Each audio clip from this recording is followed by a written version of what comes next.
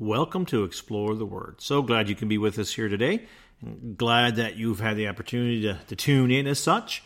In our episode today, we'll look at more evidences from archaeology of the Bible and the truths contained in it.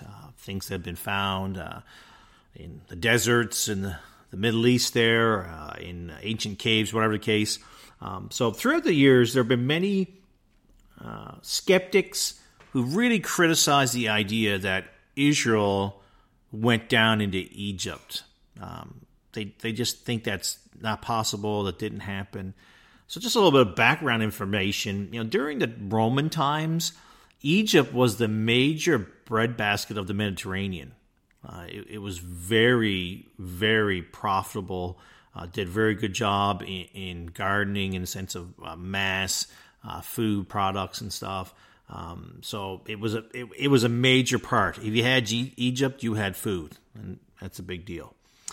Egypt was a refuge for people from Canaan during the times of famine, including Abraham, Genesis chapter 12, verse number 10. And there was a famine in the land, and Abraham went down into Egypt to sojourn there, for the famine was grievous in the land.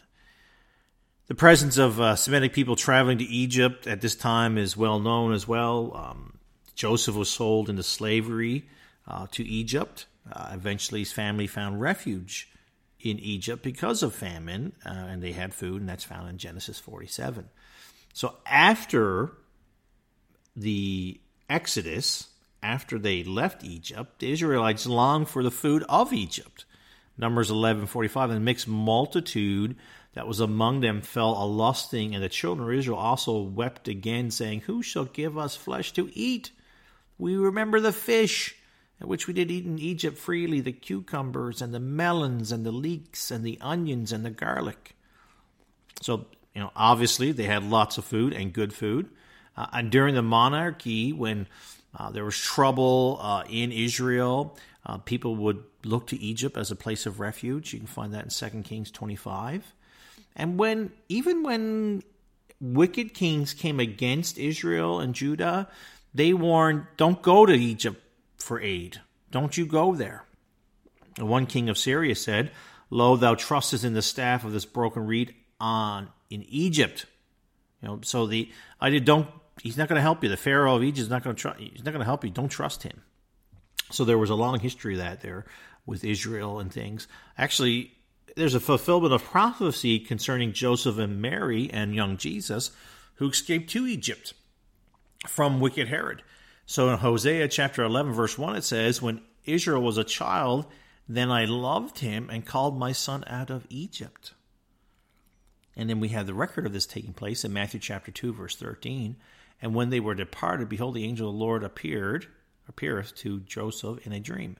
Those who had departed were the wise men, saying, Arise and take the young child and his mother and flee into Egypt, and be thou there till I bring thee word, for Herod will seek the young child to destroy him.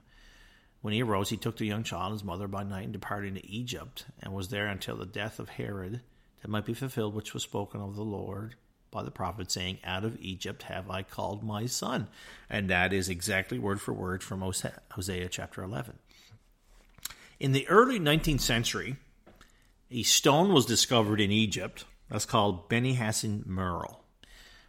It's dated 1890 BC, so it's pretty old. And on this mural, there's a scene depicting Semitic traders coming into Egypt and doing trade, obviously. What's pretty neat about this mural is that the merchants were wearing knee-length, multicolored tunics.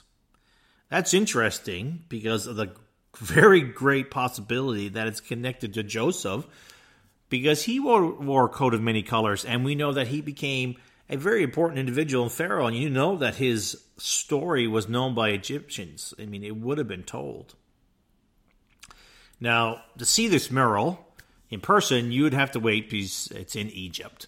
And not much travel going on over there at the moment. But at any rate, it's interesting that this stone depicts that event taking place. The skeptics say, no, they didn't go down to Egypt.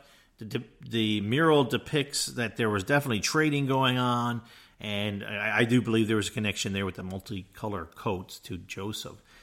Egyptian records from the time, from multiple different sources, I couldn't find all the names of the texts and things, but they revealed biblical details as well, that it's a correlation. Yes, this did take place. So Joseph's price in sale as a slave was 20 shekels, Genesis 37:28. Then there passed by Midianite merchantmen, and they drew and lifted up Joseph out of the pit and sold Joseph to Ishmaelites for 20 pieces of silver, and they brought Joseph into Egypt. That amount of 20 shekels is exactly the slave price in ancient texts that have been discovered in Egypt. That's pretty neat.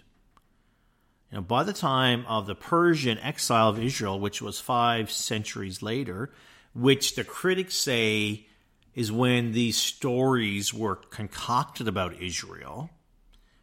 Okay, but they're saying is that 5 centuries later they start coming up with their own history, which is totally ludicrous, but that's what they say. The price for a slave at that time, we have again secular records on that, was 90 pieces of shekels. 90 shekels.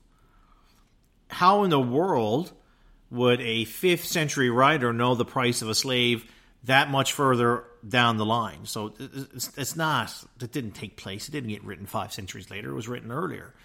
But again, it's just a proof positive that 20 shekels of silver was the exact price that everybody else was paying in Egypt as well. So it's just a little interesting correlation.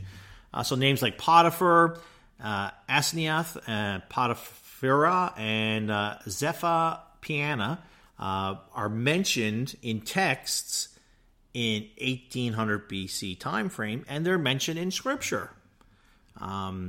Genesis 39, Joseph was brought down to Egypt, and Potiphar, the officer of Pharaoh, he bought Joseph. Zenaphaphaneah, that was Joseph's. That was Joseph's father-in-law. This is interesting information because it just correlates that, hey, this is the same time that Joseph was there. Secular texts prove it. We're not looking for secular texts to prove it. But, hey, it's just, again, another evidence that this is when it happened. Okay? And it's just amazing. Actually, I made a mistake. Zephaniah was actually the name given to Joseph, his Egyptian name. His wife's name was Asenath. And at any rate, that's just a little clarification. Just realized I said that wrong. Until the times of Ramses II in the 13th century BC, it was the common title, Pharaoh, was the common title given to any Pharaoh, but there was no name after that. It wasn't Ramses Pharaoh. It wasn't Pharaoh Ramses. It was just Pharaoh. So that name stood all by itself.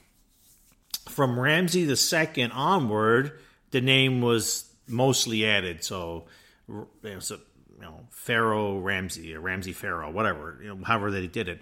But in Genesis and Exodus, there was no name outside of Pharaoh. It was just Pharaoh. And that's interesting because in Scripture we see there's no mention of the name of Pharaoh when Israel was down there. It was just Pharaoh. Actually, there was no name given to the monarchy in Egypt until after Judah and Israel were divided, Judah to the south and Israel to the north, which occurred after the Ramses rule in Egypt. So, again, a correlation taking place there.